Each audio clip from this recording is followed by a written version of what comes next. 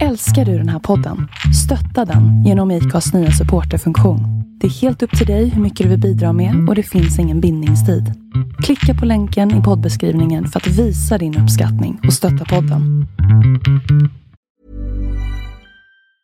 You should celebrate yourself every day, but some days you should celebrate with jewelry. Whether you want to commemorate an unforgettable moment or just bring some added sparkle to your collection, Blue Nile can offer you expert guidance and a wide assortment of jewelry of the highest quality at the best price. Go to BlueNile.com today and experience the ease and convenience of shopping Blue Nile, the original online jeweler since 1999. That's BlueNile.com. BlueNile.com. Ever catch yourself eating the same flavorless dinner 3 days in a row?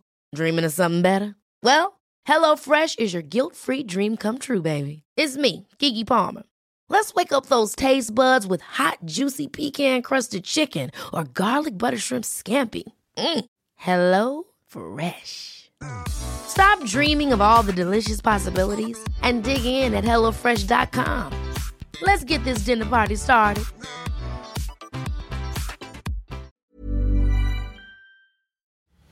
Vi träffades ju klockan 8 nu på morgonen på Clarion Collection Tapto uppe vid Gärdet. Men det är inte särskilt, jag har fått för mig att träffas klockan 8 på morgonen, det är typ sovmorgon för en simmare. Ja, alltså vi tycker ju om att gå upp tidigt. Jag passade ju på nu för jag har en kompis som bor här på Gärdet, så vi vet och sprang i Djurgården runt här nu på morgonen innan. Jag tänkte det var bra. Nej. 2 flugor i en smäll. Är du allvarlig? Ja. Oj. Ja, nej, men det var en fantastisk morgon. Ja, men verkligen. Och han är lite så här, försöker komma igång med träningen igen. Och jag är ju sällan här och tränar. Det är ju så otroligt fint att träna här ute på Djurgården. Jag vet om att senast jag var här och tränade, när jag tränade triathlon en gång i tiden, då körde vi så här duathlon ute på Gärdet. Och då, jag tänkte på det faktiskt nu i morse, att vi fick inte ligga på rulle då, utan man skulle ligga i sitt tempo och styra själv. Och jag jobbade som cykelbud också och hade problem med löpningen och kom långt efter de här. Och sen kom det en SL-buss och bara drog förbi oss. Så jag jagade i kapp den här SL-bussen, la mig sig i tempobågen och sen bara segla förbi allihopa. Det blev lite så här efteråt, så man får inte ligga på rulle. Och absolut inte efter en buss. Jag sa, ja men jag låg så långt efter. Men du körde inte så här cykelbussgrejen att du tog tag i... Jo, alltså nej, inte då. Då låg jag faktiskt efter. Men det är alltid sådär när man ligger eller bakom bussar och lastbilar. Det är lite farligt. Men då, ja, jag vet inte, riskanalysen av att vara 20 och inte detsamma som nu. Välkomna till avsnitt 76 som är en lång intervju med Nils Zetterström, som kanske mest är känd som en av grundarna till swimrun-tävlingen Ångaloppet, som i år går av stapeln den 9 augusti. Avsnittet görs i samarbete med Löplabbet, som också sponsrar Ångaloppet. Så innan och efter intervjun så kommer lite tankar kring skoval för swimrun och löpartrender i stort. Jag heter Magnus Ormestad och det är ju såklart podcasten Husky ni lyssnar på. Mer information finns som vanligt på huskypodcast.com eller på Facebook-sidan. Ett extra stort tack till Clarion Collection Tapto där intervjun är inspelad. Jag heter Bjarne Koning och jag är driftansvarig för Löplabbet Sverige. Löplabbet har funnits i mer än 30 år. Vår affärsidé är exakt rätt utrustning och råd för din löpning. Vad har ni för syn och perspektiv och tankar kring löptrender som kommit och gått, och om man ska säga lite om framtiden, om löpartrender, vad tror ni om framtidens löpartrender? Det är ju som du säger, det har hänt jättemycket de senaste åren, vilket vi tycker är jättespännande.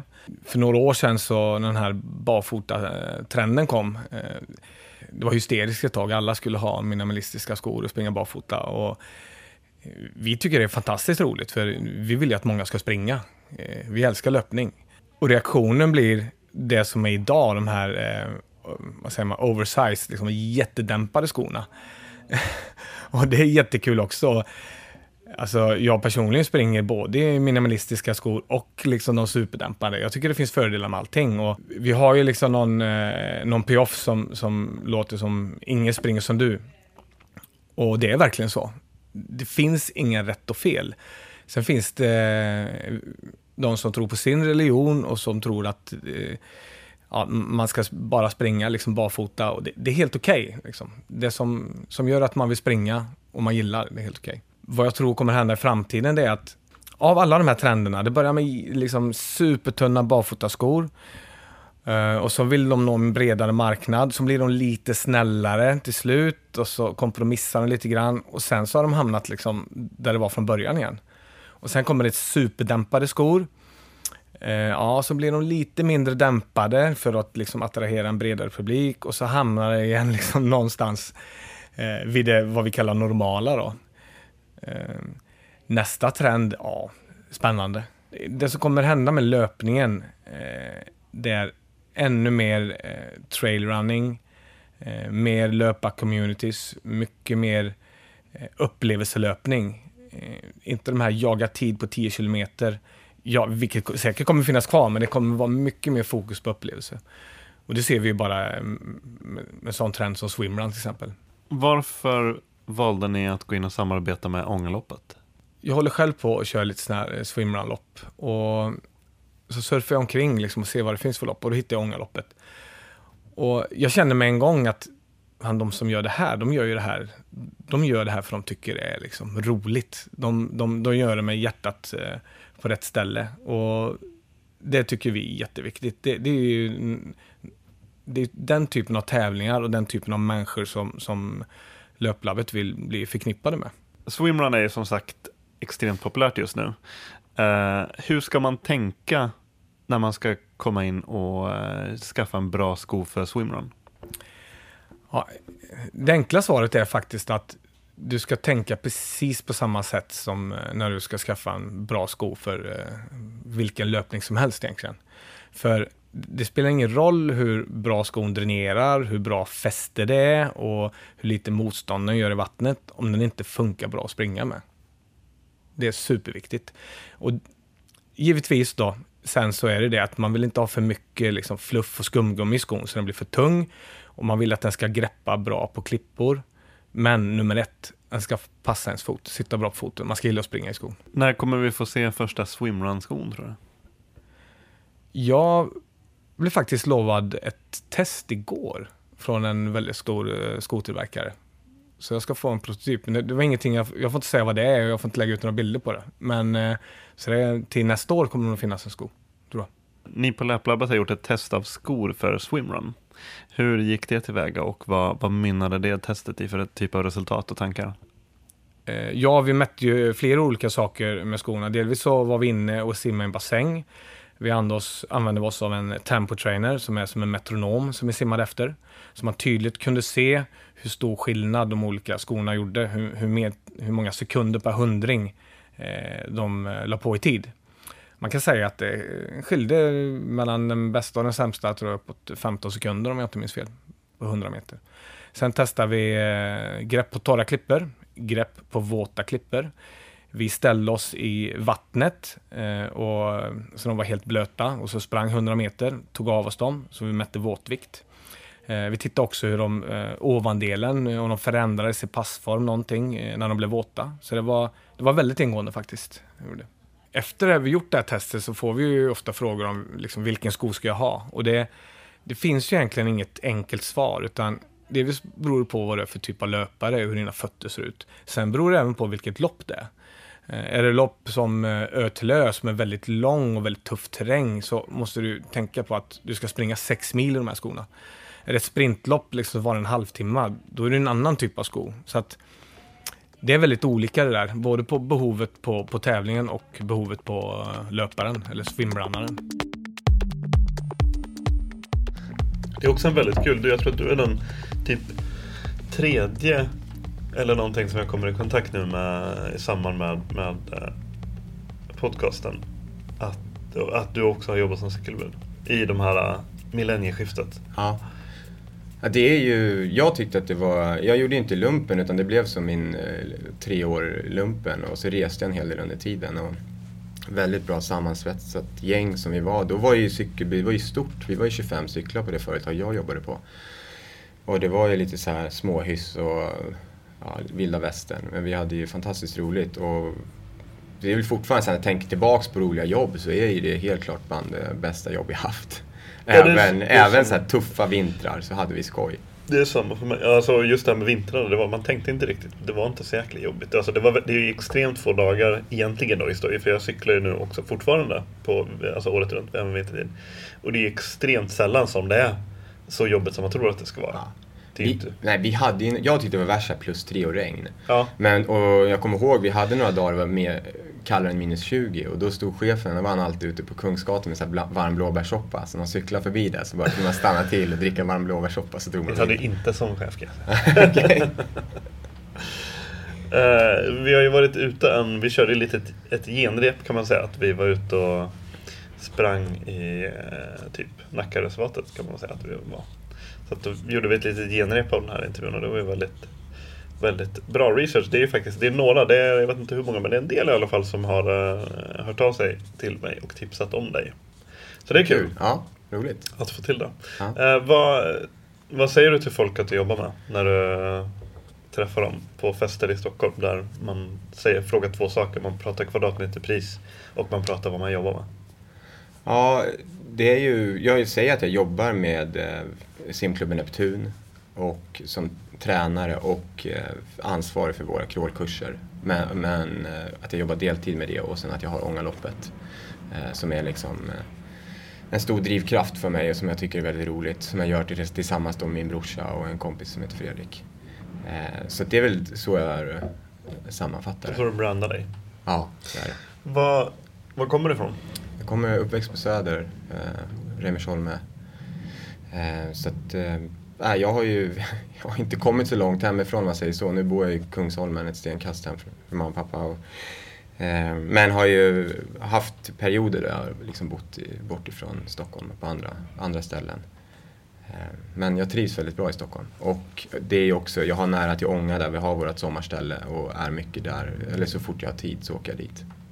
Hur var din uppväxt? Nej, men det var ju fokus på simningen. Ganska tidigt så hittade jag simningen. Jag var väl 7-8 år. Och sen kom jag in och i tidiga år så började man träna ganska mycket i simning. Och det var ju där jag hade mina flesta av mina kompisar under hela min uppväxt. Och jag la väldigt mycket tid på simningen. Även fast jag så här i efterhand så var jag ju duktig på att träna. Men jag hade ju ingen talang. Utan jag simmade ju på liksom pannben och tog i mycket och gjorde alla passen. Men jag tror att jag ganska tidigt insåg att jag var liksom ingen stor stjärna. Men även fast jag la timmarna. Men vi hade ju fantastiskt roligt och jag ångrar inte en dag att jag gav all tid till simningen. Hur kan ni, alltså varför kom sporterna in eller varför kom simningen in så? Har du några föräldrar som håller på med det också? Farsan det är väl pappa som är mest idrottsintresserad och har liksom alltid fått in oss. Jag har ju 3 syskon på idrott, varav 3 hamnade i simvärlden. Min brorsa simmar ju fortfarande. Och jag jobbar ju fortfarande med simningen. Men sen så har ju vi alltid liksom åkt, det har ju varit längd mycket och det var mycket konditionsidrotter. Så är det. Vad drömde du om när du var liten? Vad ville du bli? Men det där var väl högst oklart, men jag märkte ju ganska tidigt att jag hade ganska lätt för idrott.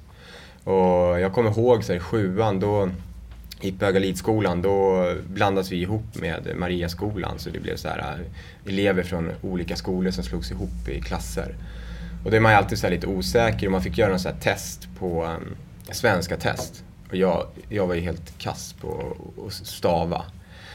Och hamnade på så här stödsvenska med 2 killar som hette Mohammed och Stefano, en kille från Iran och en grek. Och vi hade ju askul ihop, men de retade ju alltid mig. För det här var inte, svenska var inte deras första språk liksom. De hjälpte dig. Ja, typ. Men vi blev ju bra polare. Sen slog vi skolrekord i orientering 7:an, 8:an, 9:an. Och jag insåg ju liksom, vi hade jävligt kul ihop och var duktiga på det. Och jag insåg väl att jag hade lättare för idrottsliga kanske än för stava rätt. Så. Och då, jag förstod väl att idrott är kul och det är väl rätt tidigt så insåg jag att jag vill syssla med det. Men hur viktig var liksom, skulle du säga att det var det sociala som var det viktigaste som höll dig kvar i simhallen? Ja, delvis. Sen så jag tycker att det är kul att träna och bli trött och alltså ha de här tuffa perioderna. Och det var väl det även efter gymnasiet när jag fortsatte simma och började jobba som cykelbud och la liksom så här kopiösa mängder eller timmar. I och med att jag simmade 20 timmar i veckan och var cykelbud på det. Så man var ju riktigt så här långt ner i källaren rent så här fysiskt. Man såg ut som ett skelett och ja, det var inte sunt. Men jag tyckte fortfarande att simningen var... Jag hade så mycket kompisar där och cyklingen var ju nytt och kul. Så det tog ytterligare ett tag när jag insåg att nej, men nu får det vara bra med simning för ett tag i varje fall. Och fortsatte jag hoja.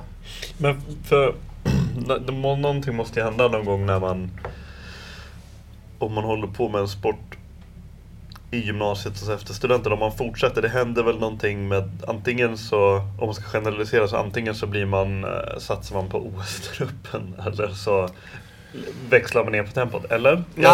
En sport som simning, eller? Vi har ju många simmare idag i klubben som de är ju fantastiskt duktiga men sen tror jag att flera av dem kanske har svårt att se att de blir en OS-guldmedaljör. Men de vill gärna se hur långt de kan ta sin kropp. Sen om det räcker till att ta sig till en SM-final eller om det är att gå in i ett landslag eller vart den där gränsen finns, den är ju helt individuell och svårt att säga på förväg exakt vart den ligger. Och jag tror att det är det som är drivkraften. Sen tror jag att det svåra blir väl att när du har legat många år på samma nivå och du har svårt att ta ett steg till. Det är väl där då folk, man vill ju ha den här boosten av att man förbättrar sig. Men där tycker jag vi ser idag att vi har folk som går till triathlonvärlden, eller nu finns det ju då swimrun eller öppet vatten, eller vissa går i vattenpool, och att man ändå nyttjar sin simning inom andra idrotter. Men vad blev det för dig? Hur länge kunde du köra parallellt simningen med cykelbud? Ja, det var 10 månader tror jag blev till slut. Och jag tror att jag åkte väldigt mycket skidor och framförallt snowboard i gymnasiet. Och tyckte att det var, och skateboard liksom också så här vid sidan om.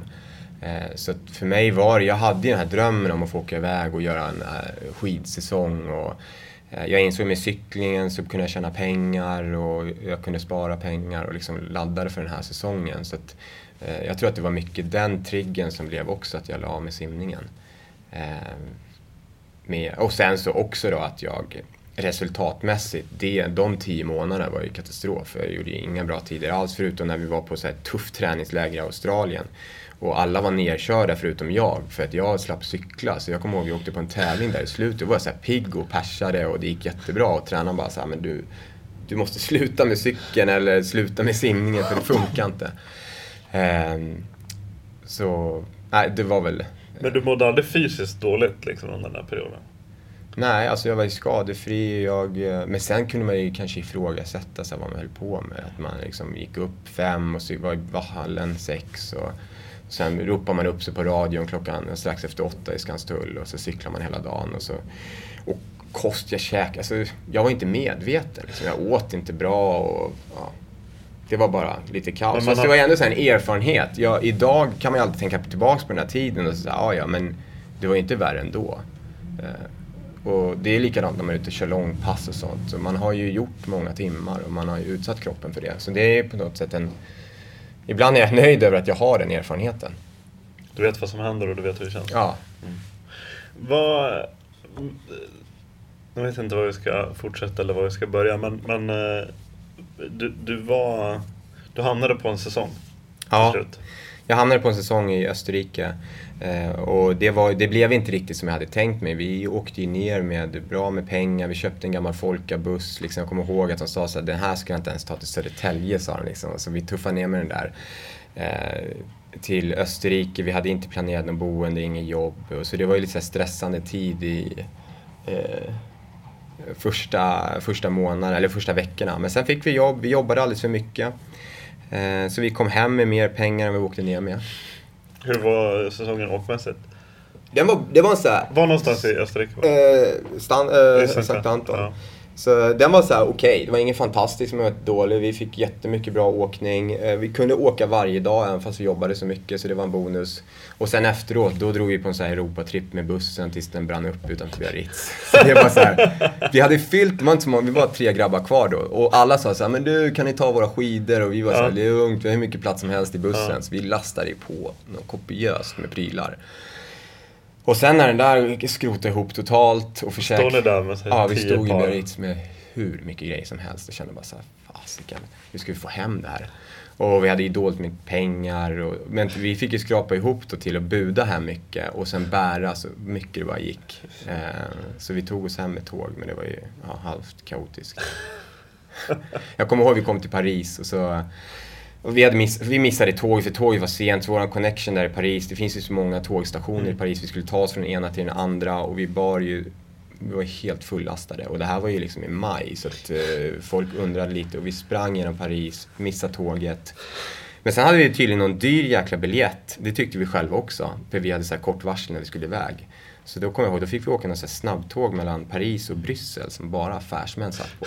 Så vi kom in där, det var satt alla i så fina kostymer och vi var så här skibums. Ja, exakt, fulla med. Och de var så här, hur fan ska de ha råd med det här tåget och vad ska de till Bryssel med allt det här? Så ja, det var skoj. Men och sen efter det, då blev det ju min polare Per i knät, så vi bestämde att vi skulle lära oss att vågsurfa. Så då blev det den svängen, Indonesien, och sen blev det Kanada en vända. Och det var väl under den här tiden jag insåg att jag tyckte det var kul att jobba med människor och upplevelser. Och då i Kanada, du jobbade inte då? Nej, för då hade vi fått nog på att jobba. Så det blev lite kortare säsong, men mycket bättre åkmässigt. Mycket mer dagar i bergen och mer timmar. Var det mer fokus? Ja, mer fokus. Så det var ju fantastiskt kul också. Väldigt annorlunda. Och det var väl det. Sen kom jag tillbaks och började plugga då i Östersund och Åre, och för att komma nära Åre. Men jag blev väl lite besviken, för att under gymnasiet då satt jag och pendlade mycket, eller inte pendla, men jag hade mycket resor nere till Alperna, och sen hade man gjort 2 säsonger som var väldigt fina, och så var just det året var väldigt hårt och liksom blå is, och fast man hade säsongskort och försökte åka mycket, så jag hade inte åkt så mycket år innan. Så fantastiskt berg, men jag var lite... Tyvärr så vädret talar ju väldigt ofta mot det där berget. Ja, exakt. Men jag blev kvar i Östersund faktiskt i 4,5 år. Vad var det du läste på Östersund? Ekonomi, turistprogrammet med inriktning mot ekonomi. Då. Så jag var där hela tiden, hade ett halvår i Australien.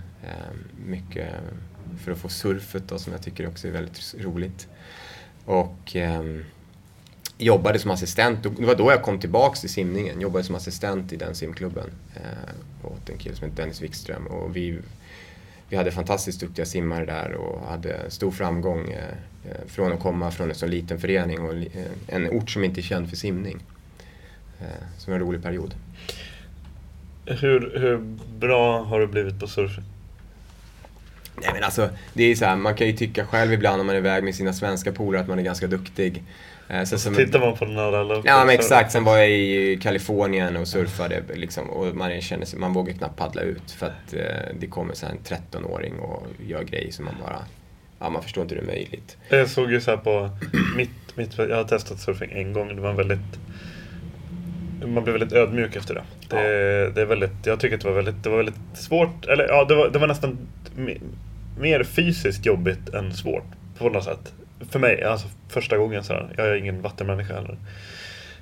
Och så bara såg man här på kvällen, så satt man nere vid en pir vid Waikiki, och så ser man hur så här, ja men du vet så här 10-åringar står på en bodyboard liksom, och de står upp på den och surfar så nästan 2 meters vågor, och så bara svänger av precis innan de här stora pirerna, och det är bara så här, de bara leker, det är bara en vanlig vardagskväll för dem. Nej, och det var ju som vi, liksom, när vi första gången vi drog till Indonesien, det är egentligen ingen så här bra ställe för det. Det är så mycket rev där nere. Okay. Det är inget bra nybörjarland att åka till. Och vi hade alldeles för stora, vi sa så här, nej men vi ska köra shortboard, det är coolt. Så vi hade ingen koll. Vi la 2 månader där och verkligen så här, jag kan gå in för något, och om jag lägger tid och pengar på det, vi la supermycket tid i vattnet, men vi blev inte bra.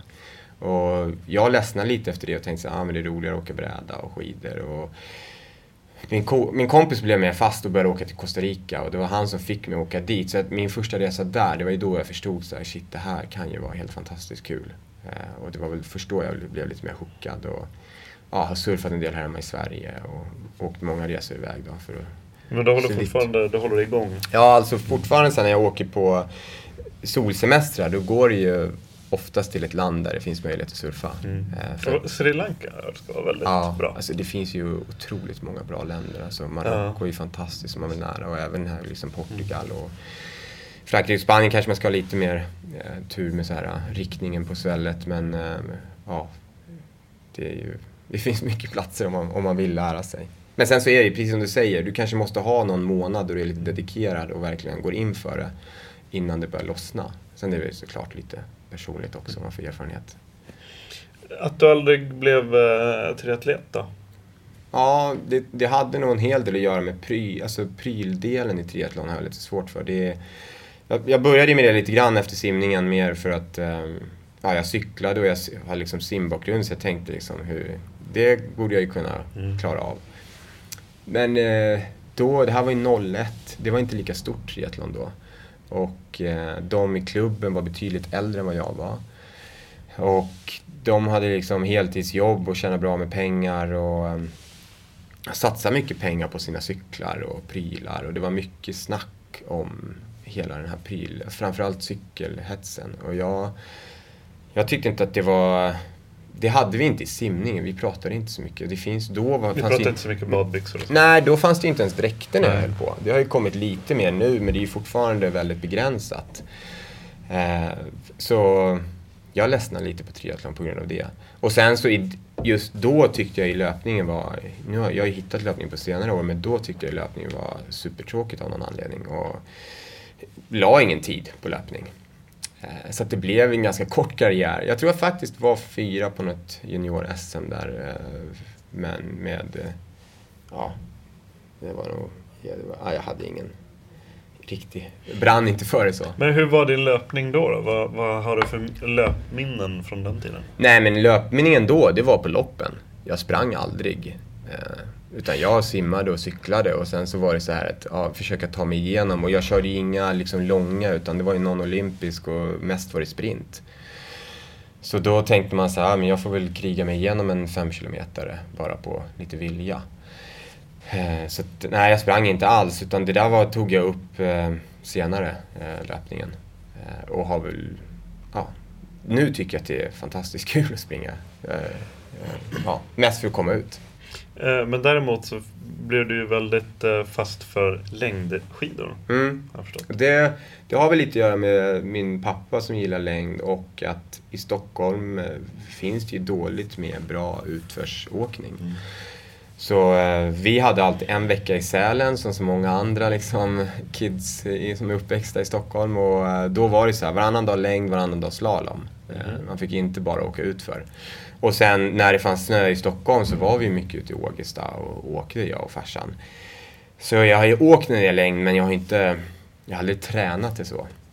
Och sen när jag flyttade upp Östersund, då blev det ju mer, där är ju liksom fantastiska spår och hur mycket åkning som helst. Så då började jag träna mer och tyckte att längd var betydligt roligare än att sticka ut och springa. Men att träna längd, var du i någon förening typ, eller körde du bara själv? Nej, det har jag har aldrig åkt i en förening. Jag har bara åkt för att jag tycker det är kul, och sen på senare år så har vi försökt ta någon sån här privatlektion för att få lite tips kring tekniken.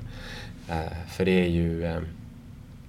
är ju en viktig komponent i längdåkning. Även fast den kanske inte är en fullt lika teknisk sport som simning, så är det ju fortfarande det finns mycket bra teknikövningar, det är mycket balans och mycket att man får kraften i rätt riktning.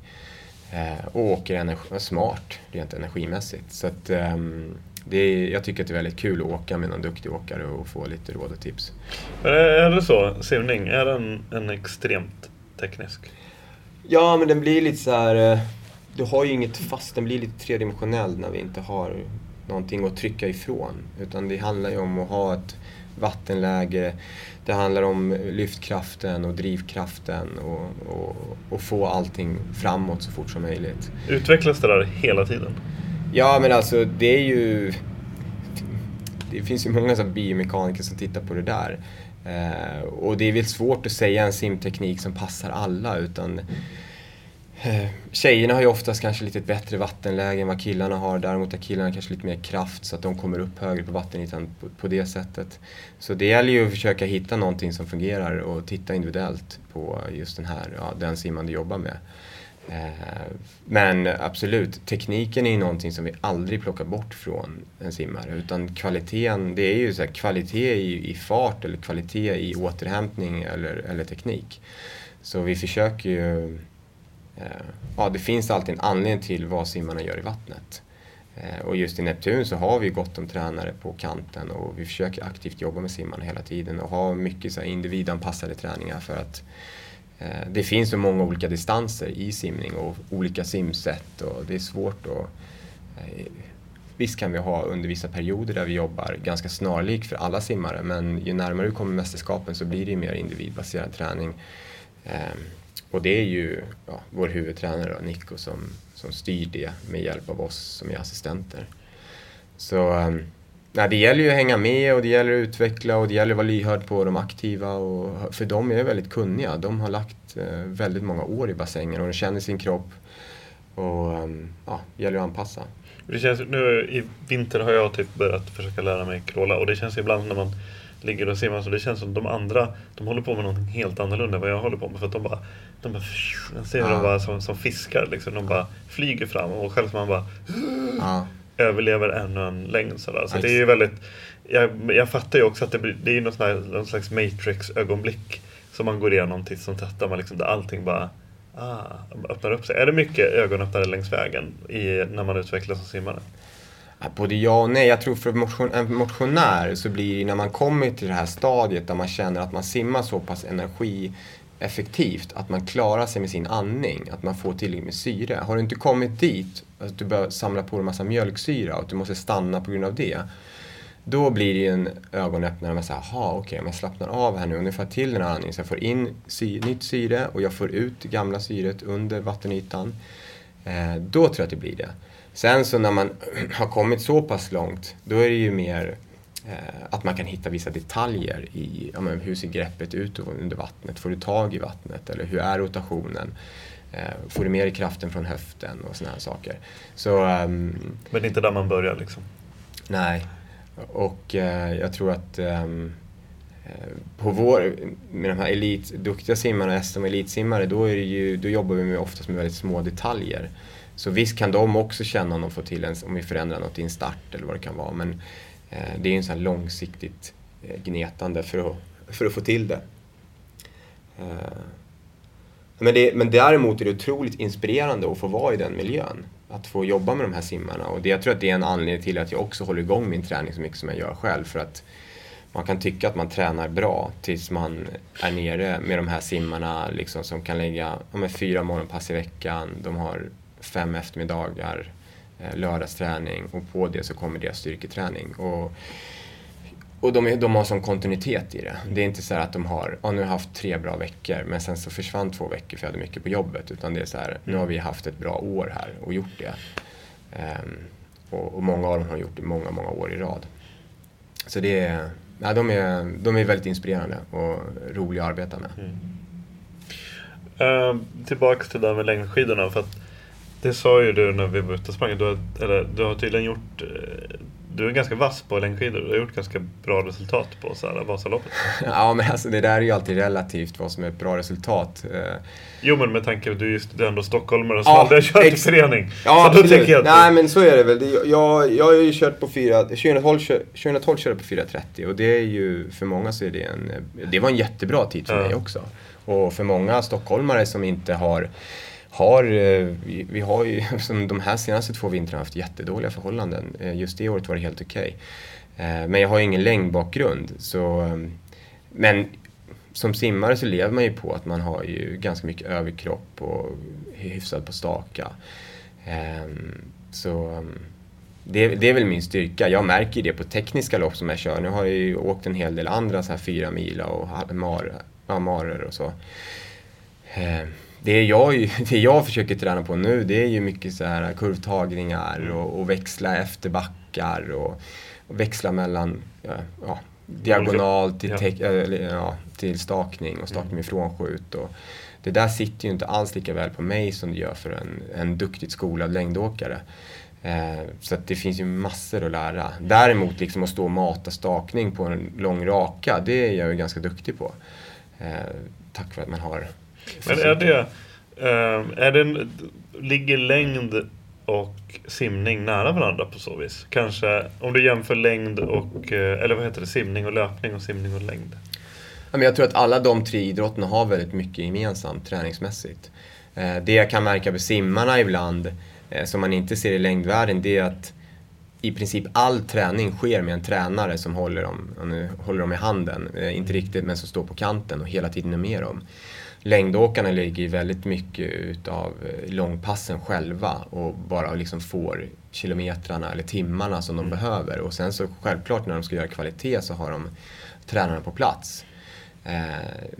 Det är väl någonting som vi har börjat diskutera lite grann, hur vi ska kunna komma ifrån. Att den här inre motivationen måste finnas hos simmarna. För vissa pass är tränaren inte alls lika aktiv som inom andra pass.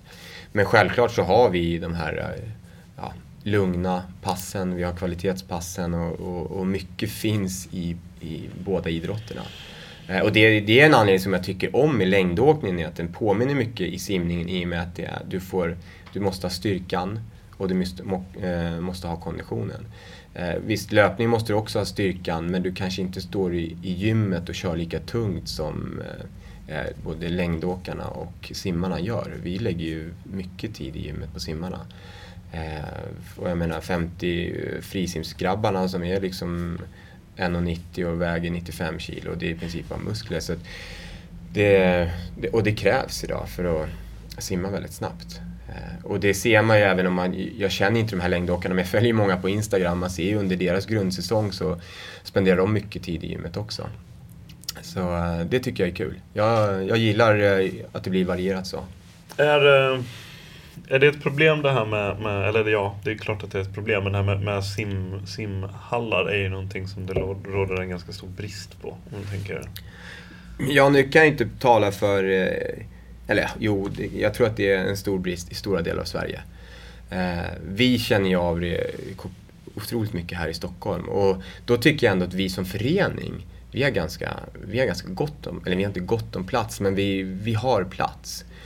Men det är ju väldigt tråkigt för, framförallt nu när väldigt många upptäcker simning och tycker att det är ett bra komplement, eller att man vill testa någon idrott där simning ingår. Att det är svårt att hitta plats i bassängen. Och så kommer de oftast in till oss som har hela 50, och nu pratar jag för Eriksdalsbadet då. Och stora delar utav 25an och kanske i Arja och sådär. Men det är ju ingen bra idé att gå till Eriksdalsbadet mellan liksom 4 och 8 på kvällen en vardag. För då är i princip allt upptaget utav föreningar förutom några få banor, och där är så mycket motionärer att vill du simma så du får simma mer om andra. Du kan inte komma ner, nu ska jag göra det här passet, för att det kommer inte funka. Och det är ju liksom ingen hemlighet att Stockholm har inte fått mer bassängyta sedan 73. Och vi vet ju om att sedan 73 har flyttat in väldigt många i det här området. Så det är klart att det är högt tryck på bassängerna. Är det någonting som Neptun driver, någon lobbyverksamhet, att liksom pusha ni på? Ja, alltså det gör ju vi, och framförallt förbundet arbetar med det. Men det är ju så här 10-åriga projekt, och nu har de ju dessutom renoverat Farstabadet, de håller på med Åkeshov, alltså de har ju gjort stora investeringar, men det de har insett är att att renovera ett bad är väldigt dyrt. Det är faktiskt billigare idag att bygga nytt, och då kanske man istället skulle kunna fått en 50 istället för en 25 och öppna upp möjligheter för både motionärer och föreningar. Och det är inte bara simföreningar som för in, det är ju liksom triathlon, och det skulle inte förvåna om det snart startar en swimrun-förening som vill liksom ha tider också och så. Så att trycket på simhallar kommer ju inte minska, och nu är det ju bara att glädjas åt att man äntligen kan gå ut och simma utomhus och försöka nyttja den här perioden och slippa vara i bassängen. Men sen kommer det där hösten, och då är det rätt mysigt att gå till simhallen, det är varmt i vattnet och det är mörkt ute, och då kommer det bli tryck igen inne i hallen. Men vi är i Östersund, du åker mycket längdskidor och du pluggar Ja. För du har ändå någon slags, du har ändå snurrat in och balanserat in i kontorslivet.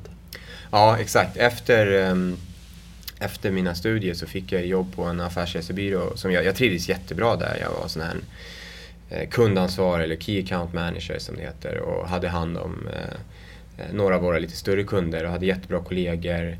Men det var väl ändå, det kändes verkligen som ett jobb, om man kan säga så. Jag gick dit, jag gjorde mina timmar, gjorde jag skulle. Men kände väl kanske, och det är så här stort globalt företag, 20 000 anställda, och det är klart att mycket riktlinjer kom från Europakontoret i Paris eller huvudkontoret i Minneapolis, och inom ditt område så fick du göra lite som du ville, men det var ändå sådär att vi har en ram för hur det fungerar här, och du kan inte vara allt för kreativ, för kreativiteten kommer oftast någon annanstans ifrån och bestäms hur den ska vara, för det ska följa vissa riktlinjer. Så det var väl det som jag tyckte var det tuffa, och jag insåg ganska snart att det är ingen idé att försöka liksom stånga sig blodig mot de här, för att de har bestämt att det är så här, och det är ju bara att gilla läget. Ja, lite så. Det var det som, om man ska koka ner det som inte funkade, det var just den här, du kände dig inte fri, eller? Ja, men på slutet var det faktiskt, jag har ju så här fört träningsdagbok ganska många år, och jag såg att så här, min träning dalar. Jag har alltid haft något så här mål om att jag ska träna 1 timme om dagen i snitt. Det är liksom det jag försöker, för då mår jag bra. Och det behöver inte vara att jag ska ut och springa 1 timme. Det kan vara att jag transportcyklar liksom 1 timme idag. Men, och jag såg att jag lyckades liksom inte hålla den timmen. Var det här i Stockholm? Då bodde du och jobbade i Stockholm? Ja, jag började där 08. Och det liksom, första åren gick det helt okej, men sen fick jag större kunder och mer ansvar, och det ställdes högre krav, och det var ju kul, men jag jobbade ju mer än liksom 8 timmar. Och jag märkte också att jag hade mindre tid för jag jobbade ju som assistent då, så här ideellt i föreningen Neptun. Och jag hade svårt att komma ner dit, jag hade svårt att få till min träning, och jag kände liksom att det här är ju inte, det jag tycker är jätteroligt, både simning och min egen träning, har jag inte tid med. Och kände att jag måste göra någon förändring. Och sen började jag tycka, då blir det ju så här att man vänder sig emot och tycker att det här är inget kul. Det var inget bra. Jag var inte så här på måndagen så här, shit, kul, nu ska vi jobba en vecka, utan de är så här, nej. Visst, jag har sköna kollegor och vi har kul, men jag gillar inte mina arbetsuppgifter. Och dessutom tyckte jag för varje år som gick så blev det mer admin och mer sånt som jag absolut inte tycker var roligt. Som dödade den här kreativiteten ännu mera. Så jag hoppade av det är ju ett drygt år sedan nu. Då jag kände att nej, nu får jag skita i det här och göra någonting annat. För det är inget kul heller att vara den som klagar men sen inte gör någonting åt det heller. Men när du bara hoppade, hade du någonting annat då och lutade mot, eller du bara drog? Ja, men då hade ju Ångaloppet då, det hade ju vuxit och började omsätta mer. Det var ju fortfarande inte läge att ta ut någon lön därifrån, men jag såg väl kanske att det kunde finnas en möjlighet om några år att kunna plocka ut lite pengar från Ånga. Och sen så kom den här tjänsten i klubben att antalet personer som ville lära sig crawl hade vuxit så otroligt mycket. Så att Anders då, som hade drivit det ideellt, kände att jag har inte tid med det här. Vi måste ha hit någon som roddar i det. Så jag sköter liksom admin kring det och ser till att vi har tränare på plats. Så då fick jag en 60% tjänst i Neppan som gjorde liksom att jag skulle klara räkningarna och överleva.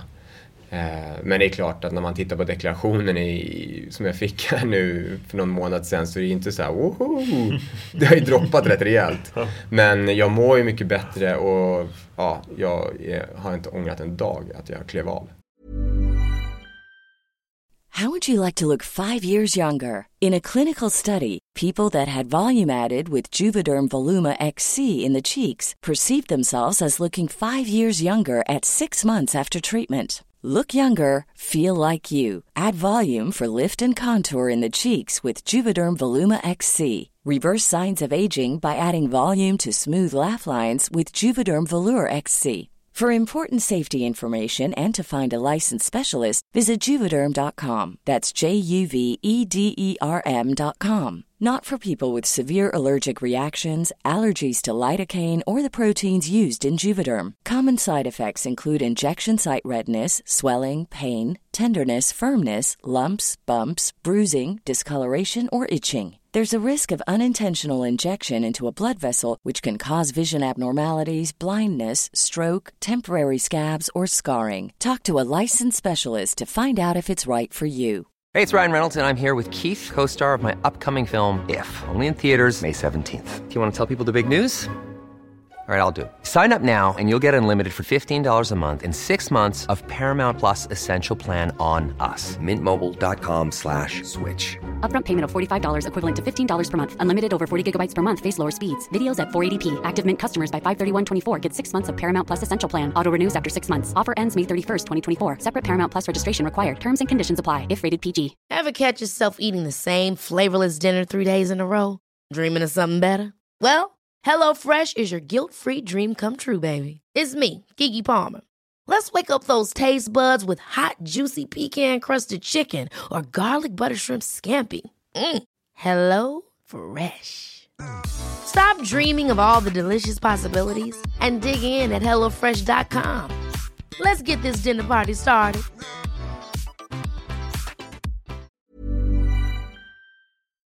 Men du har ju gjort mycket häftiga, mycket coola grejer liksom. Det är den här säsongen i Kanada, du har säsongat där, surfat, lärt dig surfa, startat Ångaloppet. Fast nu vi har på något sätt missat det jag blev mest imponerad av, som du berättade för mig när vi var ute och sprang. Och det var ju ditt... För du hade tjänstledigt ett tag ifrån jobbet. Ja, alltså, när jag kom hem ifrån Östersund våren 08, då hade jag på slutet bara funderat på så här, vi måste kunna göra någonting kul på Ånga. Och då uppe i Östersund fanns det en kille, det är en sån här Moosgarden tror jag heter. Han har så här tama älgar och så är det en massa turister som går och klappar. Kissemoos. Ja, något sånt. Och jag tänkte så här, det där, för Ånga ligger så 2,5 mil ifrån Skavsta. Jag tänkte att det skulle funka superbra där. Och du vet, hade jag börjat snacka med, jag minns inte vad han hette nu, men om ett så här franchiseavtal, att för jag vill inte ha, han skulle fixa med älgar och liksom, vi skulle bygga upp det där. Och jag pratade med Anders som är bonde på Ånga och han var så här, men vi kan ha det här, det fanns plats och hade någon gammal lad och vi skulle kunna fixa till reception och liksom, det var svinroligt. Men jag insåg ganska snart att det blev för stort och jag bara, men jag kan inte stå och hålla på med älgar eller sådär. Jag såg inte mig själv som, även fast jag hade tagit jägarexamen där uppe, så har jag aldrig haft det här riktigt brinnande djurintresset. Men däremot så hade jag fortfarande här tankarna kring att starta något eget. Så då tänkte jag att det borde gå att göra i så här mindre skala och göra älgturer i Stockholm för turister. Så jag började titta typ på så här naturforum på nätet och så här, var kan man hitta älgar nära Stockholm, och fick ganska snart tips om Bornsjön söder om Stockholm som ligger mellan Salem eller lite innan Södertälje, som är ett naturreservat. Och så jag startade en liten hemsida, gick till turistbyrån, delade ut några flyers och sen så började jag, utan att jag hade sett älg en gång där nere så här i maj eller i april, men de började komma ut i maj, så det var ju en så här ren chansning egentligen. Och sen så gick det där förvånansvärt bra. Och hade liksom, ibland var det allt från så här typ ett par som jag körde ut med och satt och snackade med och visade älgar och rådjur och vildsvin som sprang runt där nere, till så här kryssningsfartyg, och jag satt med så här 30 pers, jag hyrde en buss och satt verkligen så här guida längst fram med mick. Och kolla på älgar. Och jag kommer ihåg att jag satt där och bara, fasken, nu hamnade jag här. Jag har ingen guideutbildning på så sätt, jag har aldrig gjort något liknande. Och har ju liksom, visst jag har jägarexamen men kan ju inte kopiöst mycket om svensk natur. Men jag bara satt och skrev ner ett manus just när det var, för då är det lite, när det är en stor grupp så ställer inte folk så mycket frågor. Så då måste man liksom sköta hålla låda. Ja. Det där gick ju jättebra och har liksom haft kvar det företaget. Även fast jag nu har lite dåligt samvete för att det blir mycket nu förfrågningar och jag har väldigt lite tid. Men det trillar in liksom, folk vill ut och se. Ja, det trillar fortfarande in. Alltså flera i veckan som vill ut och åka. Oj, ja. Så jag tror att det där är ett företag som jag skulle liksom kunna, om jag hade haft tid och möjlighet. Det tråkiga är att det är en ganska kort period. Ja. Alltså det är ju så här början av maj till mitten på augusti som det går. Sen funkar det inte längre liksom. Och när gästerna frågar så här, men kan vi åka i november? Så jag bara, visst, vi kan åka ut och titta på svensk natur och liksom en röd lada, men chansen att vi kanske ser ett rådjur med lite tur, men att vi ser en älg ut på ett fält när det är liksom upplöjt, den är minimal. Då är det väldigt sällan de vill, utan de vill ut och se djuren framförallt. Men om det är någon som lyssnar som kanske är någon sån här går någon fjällledarutbildning och behöver praktik nu på sommaren, då kan de höra av sig kanske. Ja, absolut. Då kan de få åka ut och guida. Vad är ditt bästa älgminne? Nej, det var när jag hade jag har haft fler, man träffar fantastiskt mycket roliga människor, alltså det är väl det som har varit liksom den stora glädjen i det. Men dels hade jag en tjej som hon så här president Walt Disney Parks. Alltså riktiga höjdan. Och jag förstod inte hur liksom viktig den här personen var. Men alltså inte för A-park utan Parks. Ja, exakt. Hon var liksom bland topparnas toppar. Och hon var liksom, i Florida så är hon en av de mest inflytelserika personerna. Men jag var hela tiden mejlad med någon assistent. Jag fattade liksom inte. Hon var väldigt så här krävande innan. Ställde otroligt mycket frågor och säkerhet och allt möjligt. Och jag var lite så här, men det är inte enklare om jag bara pratar direkt med den här tjejen. Tills jag liksom började läsa hennes titel. Och det var ju liksom hennes, och sen började jag googla på hennes namn och sådana saker.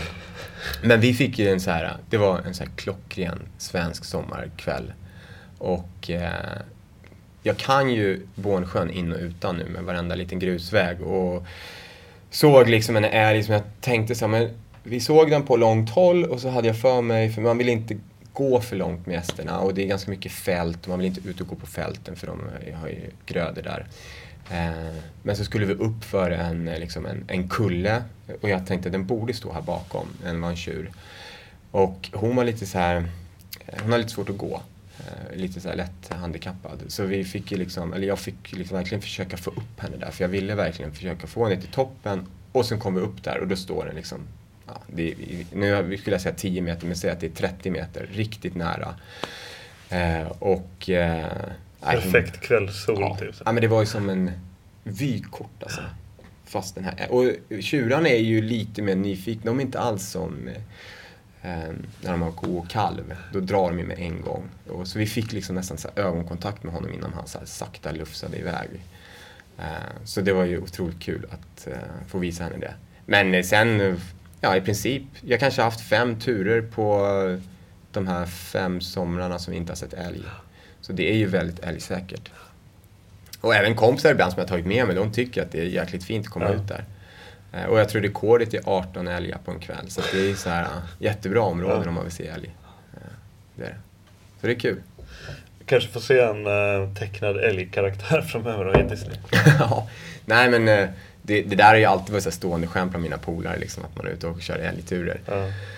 Det enda är väl nu det är att man prioriterar sommarkvällar ganska mycket med kompisar och med tjejen. Och så det är det också som gör att det är lite svårt att få guider. För de flesta är så men det är liksom jättefint väder ikväll. Så bara, fast de vill ut och åka och kolla på älgar ändå.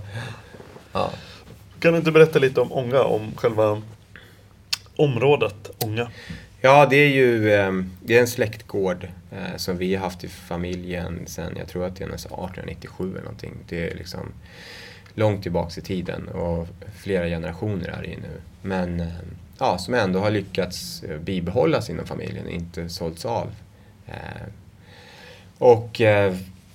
Som så många av mina kusiner och sysslingar och så har vi ju spenderat väldigt mycket tid på Ånga. Framförallt på somrarna, men även jular och under jakten och sådär. Så att för mig är Ånga alltid varit en viktig plats och som jag alltid har kommit tillbaka till. Och det är någonting som har hållit ihop släkten också, för man träffar alltid sina kusiner där. Och det gör vi fortfarande. Så det är ju... men Ånga är alltså en namn på... Det är inte en plats... Man hittar det inte på kartan kanske, utan det är en... Jo, man hittar det på kartan. Och det är en gård med liksom... Nu är det Anders som har köttkor där. Så det är han som driver det mycket. Det är några året runt boenden som inte är släktingar. Och sen är det ju en hel del sommarboenden som folk har.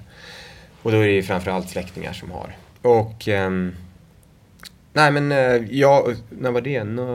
6 somrar har jag själv hyrt ett litet hus ute på en ö utanför Ånga som tillhör Ånga. Och det var väl 09 tror jag vi började hyra där. Och då, sen dess har jag börjat vara där ännu mer. Det var väl en period där under liksom tonåring och tidigare när man var 20-25 så man kanske inte var så mycket på Ånga. Men sen dess har jag varit mycket på Ånga. Och har väl hela tiden tänkt, sen det här med älgarna kom, att det borde vara kul att göra någonting här. För att det är en fantastiskt fin plats och den ligger väldigt bra med både Östersjön och den här insjön Ången.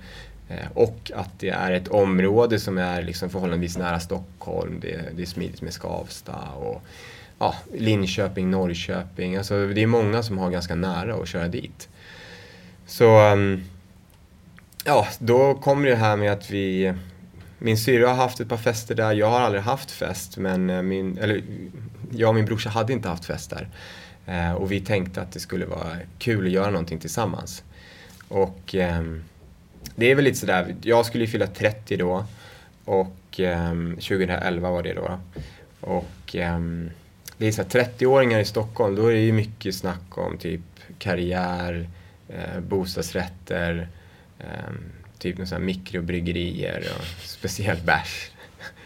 Och sen 20-åringar, då är det mer så här, ställer du fram ett flak med billig öl så blir de bara asnöjda och så blir det världens drag. Så vi tänkte det kunde bli så här bra komplement att vi hade, min brorsa är 10 år yngre än vad jag är. Så han fyllde 20 och jag 30 och då sa vi nu kör vi ett partaj här nere. Och så bjuder vi ner våra kompisar. Och då hade jag börjat testa på swimrun. Jag hade liksom hört talas om Ö till Ö som går i Stockholms skärgård och som de drog igång 2007 tror jag. Men det var ju så här, man bara, vad var det, 75 kilometer och man var liksom, det där är helt galet. Men jag tyckte ändå konceptet lät kul. Så testade det där lite grann själv, tyckte det var roligt, man kom liksom ut i kobbar och på ett smidigt sätt. Så då sa jag till brorsan, men vi borde testa att göra någon sån här liten mini-ö till ö som vi sa. Och sen var det Fredrik som sa, för vi kopplade in Fredrik ganska tidigt, för vi kände att vi kommer behöva hjälp med att rodda allting. Så det var han som sa, vi kallar det för Ångaloppet och så bjöd vi in kompisarna. Och så, det var ju många som tyckte att 22 kilometer swimrun liksom innan en fest, även fast vi har mycket vänner som är idrottare eller gamla simmare. Så de tyckte det var lite väl mastigt. Mamma var typ så här, men kan ni inte bara spela brännboll eller kubb och typ åka vattenskidor? Swimrun är det nya kubb. 2015 swimrun är det nya kubb. Ja, men typ. Och vi var ju så här, men då blir det så här en dag, då blir det en fest som alla andra. Vi ville att det skulle bli en fest som folk kommer ihåg. Och det var, några var ju så här, de jublade och tyckte det var svinkul. Andra var ju högst skeptiska. Och unfriendade er på Facebook. Nej, men vissa fick bli funktionärer, andra tävlade. Och så körde vi det här loppet då. Och sen var det var ju det som var det roliga. Det var ju att folk utifrån hörde av sig och sa så här, vi ska köra Ö till Ö, kan vi få komma och träna hos er? Och vi var så här, absolut, det är bara att åka hit och köra. Och sen blev det en väldigt lyckad fest på kvällen. Så det var en jätterolig dag. Även fast festen fick vi faktiskt av våra syrror och familj i present. För att de märkte att ni kommer aldrig ha tid att råda en fest. Det är så mycket jobb med det här loppet. Så det var ganska skönt att vi kunde släppa festen och fokusera på loppet. Och sen så blev det ändå en fest efteråt. Vad dina första tankar om swimrun när du började höra talas om det? Jag tror att det är så många andra att man blir lite skeptisk till det här att simma med skor. Framförallt simmare, vi är ju så här liksom, då var det ju så här tiny tangas på sig liksom. Ja, nu har det i varje fall blivit tävlingsbadbyxor, liksom går ner till knäna på killarna och tjejerna har lite mer täckt.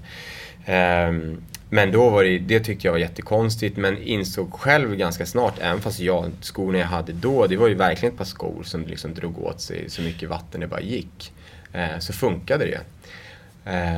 Och så fort jag liksom vågade testa så insåg jag att det här funkar ju bra. Kände du dig så väldigt fånig när du första gången står och bara går ner i vattnet med våtdräkt och löpardojor? Alltså första gången så hade jag inte ens våtdräkt. Jag körde bara det var liksom en varm sommar. Jag körde bara i badbrallor. Men man känner sig lite fånig ändå när du kommer springandes i badbyxor och skor. bara. Och sen så just vid Rensholmen där vi har sommarställe så är det en sån här väldigt mycket Nyköpingsbor kommer och lägger till där och de sitter liksom typ och njuter av en öl på klippan och så kommer man springande i badbrallor. Sitter och lyssnar på sjörapporten och så kommer det brännandes genom hallonbuskan. Så det är klart att man känner sig lite dum och det där är successivt så man bryr sig inte längre. Och nu idag om man åker ut typ i Hellas och tittar så är det ju i princip mer folk som kör swimrun som är ute och springer. Det är helt galet. Men jätteroligt. Så att, men det är väl alltid sådär med en nyhet. Det känns lite märkligt i början och sen så kommer man över det. För du har även kört Ö till Ö. Några gånger till och med, eller? Nej, jag har bara kört Ö. Jag har kört Amfibiemannen och Ö till Ö. I övrigt så har jag tränat mycket swimrun på unga då. Men just Ö till Ö var ju en ren slump. Det var ju Simon och Rasmus som är väldigt duktiga i den här sporten och de har vunnit ångalopp och de var på pallen på Ö till Ö ett par gånger. Och Simon blev sjuk så jag fick reda på det här väldigt tätt inpå det var väl i slutet på augusti förra året och sen går ju Ö till Ö alltid första måndagen i september. Och Rasmus hörde av sig till mig och frågade om jag ville köra och jag hade haft problem med en hälsporre ganska länge så jag hade simmat mycket förra året men inte sprungit så mycket. Men jag kände liksom på en gång att det där tackar man inte nej till. Det kör man bara. Så det blev bara vändande svar på sms liksom. Yes, jag är med. Sen så är det klart att man är lite så här oroad just för att ha haft problem med hälsporren, inte sprungit så mycket. Det är ändå 65 km löpning på det här loppet och sen med Rasmus som har varit på pallen på att jag han vill gärna lägga ribban ganska högt. Ja, men alltså även fast han är ju, för honom är ju upplevelsen och att man har kul, det är alltid prio, så är det klart att han tycker om och han vill ju bli trött och vara med och tampas med topplagen. Så det är klart att man var ju lite orolig innan, men ja, återigen så man har ju gjort många saker, jag har alltid tränat och så jag tänkte att det där ska nog gå bra. Det blir ju ett annat lopp. Det är inte alls högintensivt på det sättet som om jag har kört några så här trapplopp där man springer liksom rakt upp. Jag var med på något trapp-SM och då är det ju istället så här kopiös mjölksyra under några få minuter. Här är ju mer att man är ute och joggar. Okej, lite snabbare än jogg, men jag sa att vi har återhämtning på simningen. Vi tar oss fram så pass lätt i simningen så att det handlar om att sträcka ut och simma smart och sen försöka jobba på löpningen så gott det går.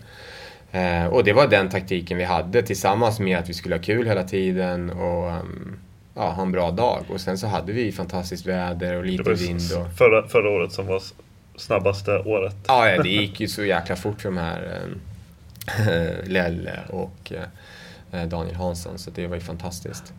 Och det gick väldigt bra för oss också. Ni kom på 4:e plats. 5:e plats. Men den snabbaste tiden hos en rookie, så det var jag helt nöjd över. Men framförallt så var det att vi hade kul. I år ska jag köra med en tjejkompis i mix då. Så jag tycker ju om den här variationen av att kunna simma och springa och både träna det för sig men även i kombo nu på sommaren. Vad skulle du säga är essensen av swimrun? Vad är det som lockar folk, tror du? Jag tror att det är lite så här freeride. Liksom att triathlon är väldigt mycket så här splittar simning, splittar växling, splittar liksom. Du har koll på allting. Banorna är exakt lika långa. Det är portåkning. Ja, exakt. Och liksom du har din pulsklocka, du har koll på allt och du vet ganska tidigt i loppet, går det här bra eller går det dåligt, och med en gång får du då en känsla över, är det här kul eller inte. Sen är det klart att det finns motionärer där som också bara är ute och har roligt, men blir man lite bättre så är det nog lätt att du hamnar i den målgruppen. Medans jag tror att det är därför man har lockat en del personer från triathlon då, att här är det bara ut med din polare och så kör ni, och ni har i princip ingen aning om det här går fort eller dåligt, för du kan inte jämföra med olika lopp. Och simsträck, ibland är det mycket simning, ibland är det lite simning, och oftast är det bara rakt ut i terrängen, och alltså att det blir lite mer avslappnat. Jag har aldrig hört eller tänkt på den liknelsen, men jag tror att det är en väldigt bra liknelse mellan portåkning och friåkning. Och inget är bättre eller sämre, men det är olika liksom, och då fattar man lite grann vad det handlar om. Ja. Och sen så tycker jag en dimension, jag har ju tävlat så väldigt mycket individuellt i princip alltid. Jag har aldrig hållit på med lagsport. Och då tycker jag att det här är kul, att du måste på något sätt lägga bort ditt egna ego lite grann och fundera på vad är det bästa för laget? Hur tar vi oss fram i naturen så fort som möjligt? Och då är det en kombination av att man har en samma ambition, att man har tränat ihop, att man vet hur man fungerar när man ligger på hög puls länge, eller om du får en sockerdipp. För ibland visar man inte sin bästa sida när man tävlar. Och här ska du på något sätt kommunicera hela tiden och tala om var du ligger någonstans och hur mycket mer du klarar av. Och det tycker jag är väldigt kul i swimrun. Vad tror du om framtiden för sporten? Jag tror att den är god. Alltså, och det har väl lite att göra med att simning är inget nytt. Löpning är absolut inget nytt. Och visst, vi kombinerar det här och av någon anledning så är det nytt. Men just det här att det inte är så utrustningstungt. Att vi på Ånga, vi har inte ens krav på våtdräkt, utan i princip har du löparkläder, då kan du vara med och köra. Och många som testar första gången, de kör i sina vanliga löparkläder. Sen blir man lite mer så här att man börjar fundera på om man ska köpa ett par nya skor som kanske dränerar snabbt eller som inte drar åt sig så mycket vatten. Och du kanske vill förlänga säsongen och köpa en våtdräkt eller ställa upp på ett lopp som är längre där det är krav på våtdräkt. Så det är klart det finns lite utrustning att köpa på dig, men alltså trappan eller tröskeln för att gå in i swimrun är ganska liten.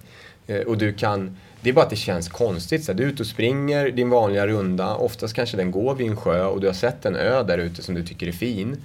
Och kanske tänkt någon gång, undrar hur det är på den där ön. Och här, nu är det bara att hoppa i plurr och så simmar du över dit och kollar.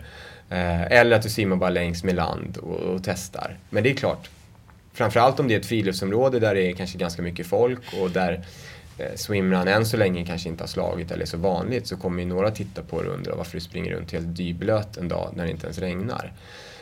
Men du blir ju, och sen så blir du ju genomtrött på ett annat sätt.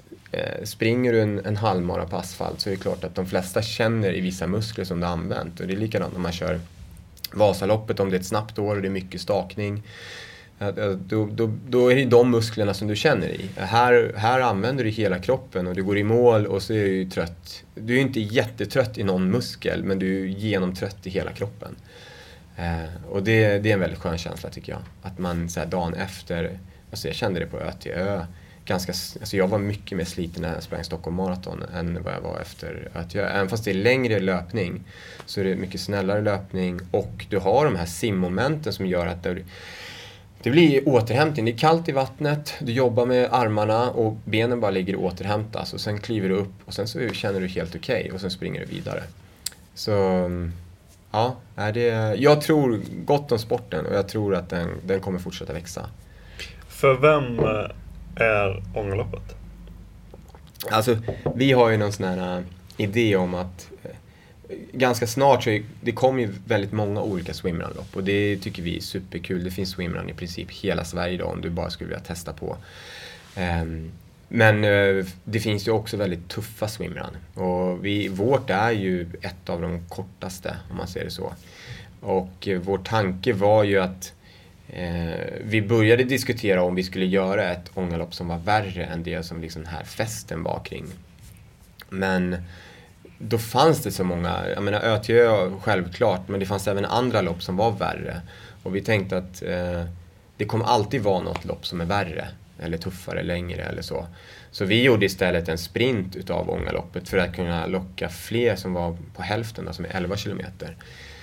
För vi tänkte att om vårt lopp som är 22 kilometer är det kortaste, då måste det måste vara långt för många människor och som kanske bara vill testa på en gång.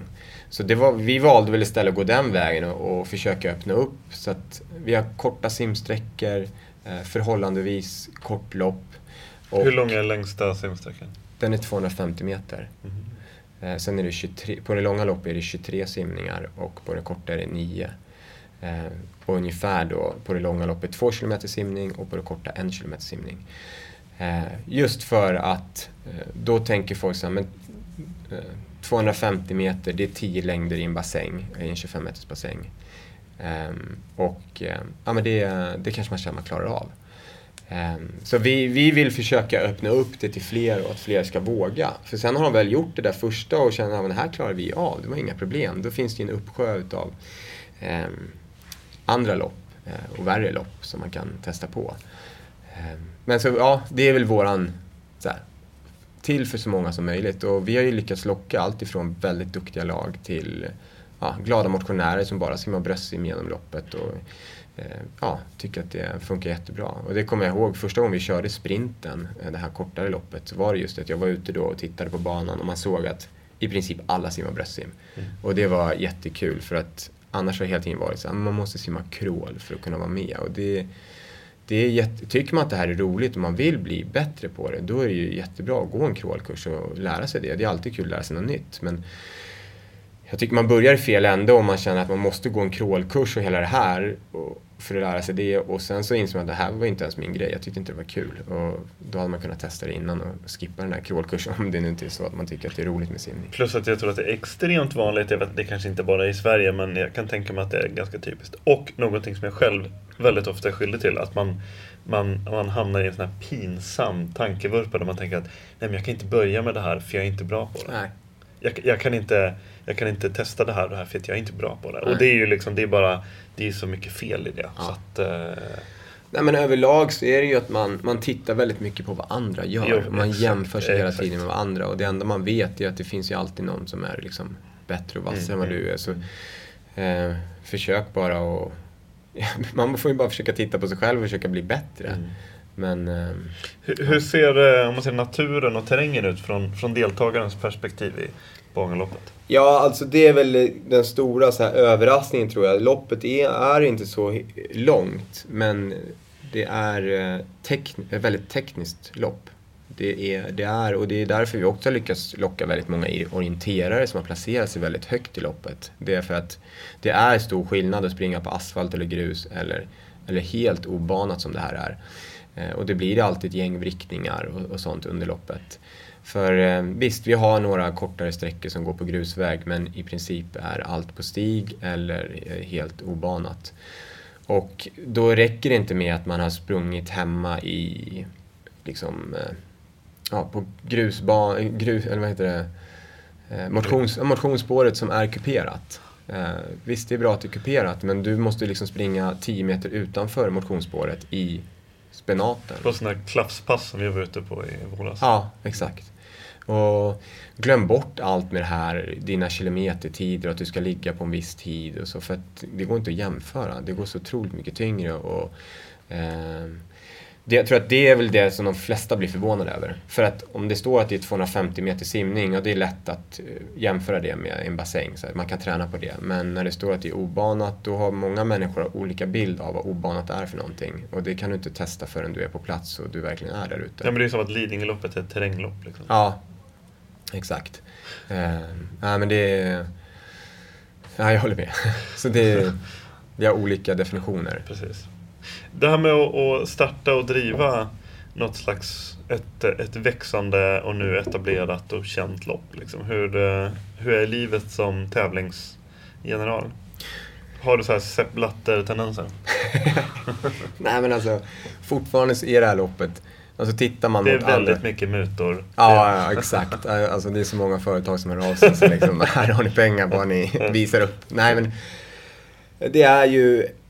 Visst, jag ska inte sticka under stolen med att vi jobbar väldigt mycket och väldigt hårt. Men det är ju fortfarande ett förhållandevis litet event om man tittar på många. Alltså swimrun är en väldigt smal sport än så länge. Och, men växande, vilket är kul.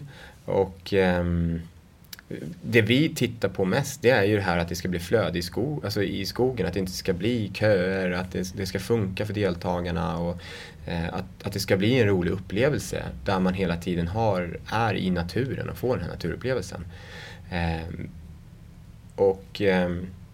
Det är ju liksom logistik. Det har vi ju fokuserat mycket på den senaste, förra året då, när det växte ganska mycket mot året innan, och även stort fokus i år.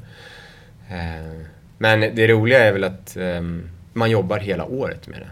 Det finns liksom, även fast det är en helg. Nu har vi även en tävling i helgen på Gärdet Stockholm. Men det är ju Ångaloppshelgen som vi kallar den. Det är där det är fokus, men det är ju väldigt mycket förberedelser. Och när är Ångaloppshelgen? 8-9 augusti. 8. Ja. Så det... Men jag trivs ju jättebra med det här. Och nu har vi ju, i och med att det är 50 gånger vi arrangerar, så vi har ju fått mycket rutin. Vi har en orienteringsklubb, vi samarbetar med Nyköping som hjälper oss kopiöst. Och det är klart, när man växer får vi också mer resurser och vi har möjlighet att styra upp tävlingen bättre. Och för varje år så får vi liksom sätt att arbeta efter och vi lär oss. Och vi får input från deltagare och från funktionärer och publik och sådana saker som vi kan förbättra och förändra. Och, så att vi ser verkligen fram emot augusti och tror att det kommer bli en superbra arrangemang och roligt. Är det fullbokat? Nej, det är inte fullbokat, men vi har fler lag än någonsin tidigare. Så att vi har ju nu nästan 600 lag som kommer komma och tävla. Jäklar. Ja, fast då på bägge, både exakt. Och lag. Så vi har 210 lag tror jag på första på lördagen som är det här sprintloppet. Och sen så har vi knappt 400 lag på söndagen då, som kör det längre loppet. Så att, och då krävs det ju startgrupper och vi har sidning och att du får liksom, för att sida in det i toppleden, så vi går bara på swimrun-resultat. Det går inte att säga att du är jätteduktig triatlet eller någonting annat, utan det där, och det är ju för att vi har en möjlighet nu när det finns så mycket swimrun-lopp, så att vill du sida in det i 0 eller första ledet, så då kräver vi swimrun. Men sen så har vi led därefter också. Och det är kul att folk vill sida in så stå långt fram. Och sen så är det många som känner att nej, vi vill bara ta oss runt och ha kul och trevligt. Så det gäller att det finns något för alla. Vi pratade lite innan intervjun också det här med öppet vatten. Och du har ganska nyligen varit på resa med Apollo. Ja. På en sån här öppet vatten träningsresa från båt i Medelhavet. Ja. Det här med öppet vattensimning, hur skulle du presentera det i dagsläget? Men jag tycker att det är, idag så finns det såna, dels det växer ju också väldigt starkt. Och när jag började simma igen, jag hade ju många år där jag inte simmade. När jag började simma så började jag i öppet vatten och sen blev det liksom swimrun. Och det har ju att göra med att jag som gammal simmare så vet du precis dina gamla tider och det är ganska jobbigt att gå ner och konstatera att hur mycket sämre det har blivit. För du har alltid den här klockan på väggen, har säkert folk sett. Och vi simmare, vi har ju liksom stenkoll på hur den här klockan funkar och vet våra gamla tider och så. Så att det jag tror att många människor känner igen sig i det. För många kanske håller på med någon idrott när man var yngre och så märker man att jag håller inte riktigt samma. Men i öppet vatten så har du ingen aning. Jag simmar gärna utan klocka och bara ut och njuter. Du kommer nära fåglar, det blir en naturupplevelse. Och man bara simmar och tycker att det är skönt. Och sen är man trött efteråt. Men man har faktiskt egentligen ingen direkt aning om det har gått bra eller dåligt förrän du börjar liksom... Nu kan du ju träna så också om du vill, men det var inte det jag gjorde. Och det är kul att se. Och nu liksom våtdräkterna blir bättre och bättre. De blir mer prisvärda. Och har en våtdräkt så är faktiskt öppet vattensäsongen i Sverige ganska lång. Så, och den, jag menar, att bada i Sverige utan dräkt, vi har ju några veckor varje år som det är väldigt skönt. Men ska du ligga i lite längre och börja simma, ganska snart, även om det är en bra sommar, så blir man lite kall. Så att jag tycker att investera i en våtdräkt och... då slipper du också det här kaoset på simhallarna. Alltså ta med sig en kompis och sticka ut och simma i öppet vatten är superhärligt. Och sen så har du många andra fördelar med våtdräkt. Att du får ju bättre vattenläge, du kommer upp. Alltså, det blir lättare att kråla helt enkelt. Och det är ju som en flytväst, det är ju bara att lägga sig på rygg, man blir trött och sen så håller den där uppe.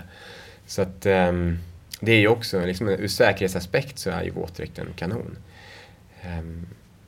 Så att... öppet vatten tror jag också på. Jag hoppas att fler vågar testa det. Och framförallt köper in en våtdräkt. För det blir roligare på sommarstället också. Och bada och kunna vara i länge och sticka iväg lite grann.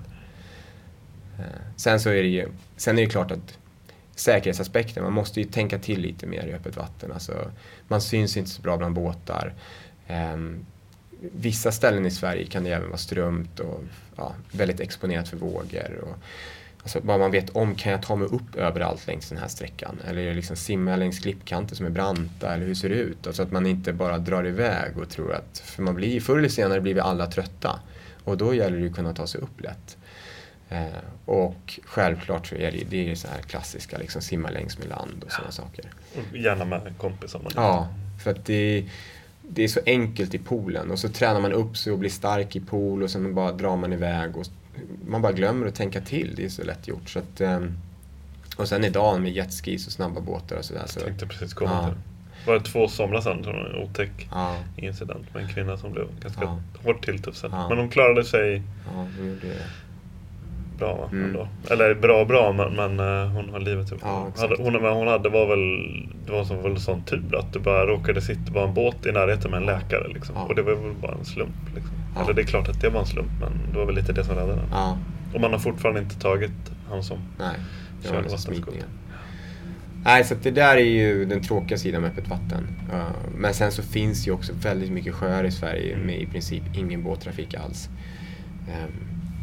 Kanske en älg. Kanske en älg, ja. De gillar att simma. Ja. Snabba som tusan. Ja, de är snabba både på land och vatten. Så ja, möjligtvis. När du kör 10-årsjubileet av Ångaloppet, då ska du ha en älg som kör hela banan. Ja, exakt. Nej, i varje fall så måste vi ha en bra fest då. Igen. Känner du att du är på rätt väg nu? Alltså om du jämför med några år sedan? Ja, alltså jag mår ju så mycket bättre nu än vad jag gjorde för när det var som mest stressigt. I och med att Ångaloppet var så pass stort. Man hade simningen, man jobbade heltid, man ville träna. Och sen har man ju sambo som man vill ge lite tid till också. Jag fick liksom inte det pusslet att gå ihop. Även fast jag egentligen tyckte att alla de här delarna var roliga. Så det var på något sätt att jag satt och så här, vad är det i mitt liv som jag inte tycker är så kul? Och då var det jobbet. Och jag hade ju den möjligheten att hoppa av det. Och ändå liksom få in pengar på annat håll. Så jag känner att jag är på helt rätt väg. Sen vet vi inte alls vad som händer med ånga. Men jag tycker att det är en så god erfarenhet och så himla roligt att hålla på med. Så att om vi gör det här i 2 år till eller liksom 20 år till, jag har ingen aning. Men just nu så nu satsar vi på årets lopp och vi tar 1 år i taget och utvärderar. Och man får träffa andra människor och jag tycker att jag trivs jättebra. Det här med att balansera många olika sysslor, är det en fördel? Ja, men alltså jag är ju på något sätt att jag vill ju gärna lägga min träning på morgonen. För att då mår jag mår bra när jag har fått min träning på morgonen. Jag vet om att jag behöver inte tänka på den, utan då kan jag på något sätt gå in i så okej, nu ska jag jobba och nu ska jag få saker och ting gjort. Och det är ju, ska du driva ett sånt här lopp, det är ingen som gör någonting åt dig. Utan det är jag, brorsan och Fredrik som måste styra det, och det är vi som måste få det att hända. Och då tycker jag det är skönt att då vet jag om att när jag fått min träning sen, då kan jag gå in och jobba, och jag behöver aldrig tänka på att då är liksom den avbockad. Träningen är gjord. Men absolut, det blir allt ifrån sponsorer till deltagare, funktionärer, råda själva tävlingsområdet. Och, alltså det är många kontaktytor du ska styra, och allt ska liksom kokas ihop till 2 dagar då allting. Ibland känns det nästan lite konstigt att Ångaloppet, de vinner det på 2,25. Och de som är ute längst kanske ute 4,5-5 timmar. Mycket arbete. Ja, du vet, man sliter som bara den och så rör vi på 5 timmar. Och så folk är tillbaka i Stockholm igen och deras liv är så här, det där var kul. Och själv man bara så här, shit, jag måste in på sjukan nu en vecka liksom. Vad skulle du säga att din styrka är? Dina bästa egenskaper? Nej, men det är att jag är liksom arbetsmyra. Jag satt faktiskt med min chef på klubben här och hade utvecklingssamtal. Och han sa det så här, för där jag jobbar ju 60% där, och då är jag ganska strikt med att det är de timmarna jag lägger ner. Och han sa det, vad är skillnaden med ånga då? Så här, men jag sa att, skillnaden där, det är att jag kan sitta uppe till 3 om jag måste få det gjort. För att det måste bli klart. Det är ingen som gör det åt mig. Men det skulle jag inte göra för liksom min arbetsgivare så, utan då har jag mina timmar. Men när det kommer till ånga, jag kan ju bli lite så här, gå all in och bara kötta. Och då är det klart att då går man ju framåt också. Så jag tror att, och det har jag väl tillbaks liksom från det här när jag simmade och cyklade samtidigt. Man bara körde på och det funkar. Men jag kände ju också när jag hade för mycket där, det var ju då jag klev av mitt gamla jobb, att då kände jag att det här är inte hållbart, något måste hända. Så ja, men det tror jag är min styrka, att jag kan kämpa på. Var någonstans i livet känner du att du befinner dig just nu? Alltså jag tycker att jag befinner mig på helt rätt plats och jag skulle inte ändra på någonting om jag fick. Alltså. Ja, det är klart, man kanske skulle ha lite mer pengar på fickan. Alltså jag har ju min sambo liksom, hon hjälper till ibland, men det är ju en stor skillnad mot för ett år sedan rent så här pengamässigt. Så det är väl det enda jag kan känna att nu får jag resa lite med Apollo, jag får resa lite med Näppan. Så jag får ju mina resor den vägen. Men förr då var det ju, jag hade ju 6 veckors semester och då var det surf och liksom iväg och ha kul. Och, det blir lite annorlunda nu och man får ta det. Så det är väl det enda som jag kan så här, klaga på. Men jag kan vara så här, på fredag eftermiddag, jag drar ut iväg massa mejl. För jag vet om att jag har ju inte så här måndag till söndag eller måndag till fredag och sen är man ledig och då kan jag vara så här, fasiken, nu sitter den här personen och har tagit helg. Jag får vänta till måndag innan jag får svar. Alltså jag kan bli så här, gå och längta till måndag och hoppas som svarar nu, för jag tycker att det ska bli så kul. Så och då känner jag att shit, jag är verkligen helt rätt. Jag gör det jag vill göra. Och sen om det är en onsdag eller en lördag eller liksom, jag tar mig ledigt när det behövs och jag jobbar mycket när det behövs. Men det där flyter samman. Det är ju simningen som gör att jag får lite rutiner, för där har vi våra träningspass och jag ska lägga min tid där och det trivs jag väldigt bra med. Och sen har jag Ånga och Rensholmen där jag åker ner till, så att jag är helt nöjd. Jag åker inget ut för längre. Det kan jag ibland sakna lite grann. Men det är också en sån här pengafråga. Det är väldigt dyrt att åka ut för. Mina längdskidor har haft 5 säsonger och det är bara ut och köra skiten ur dig helt gratis. Så det har blivit mycket fokus på längd på vintern. Men jag tycker att det är också mycket glädje i längdåkningen. Så jag nöjer mig med det. Tack så jättemycket. Ja, tack för att du kom. Det var jättekul. Märker ni av i butikerna att ni får fler frågor ifrån kunder om swimrun-utrustning? Ja, vi får in varje dag folk som frågar om vilka skor de ska ha och sådär. Och jag tror alla har inte upptäckt än att vi säljer liksom paddlar och dolmar, glasögon och våtdräkter i flera av våra butiker då. Idag i Malmö, Göteborg och Stinsen i Stockholm har vi ju liksom full swimrun-sortiment egentligen. Så vi kan både hjälpa till med skor och med överutrustning. Vad är det själv som du gillar med swimrun? Alltså det är ju naturen och det är liksom frihetskänslan. Det är en riktig barnslig förtjusning att springa och så kommer man fram till vatten och så bara börjar man simma. Och så när man är framme i land igen så går man upp och så fortsätter springa. Det är liksom någon sån... det är frihet. Det är det.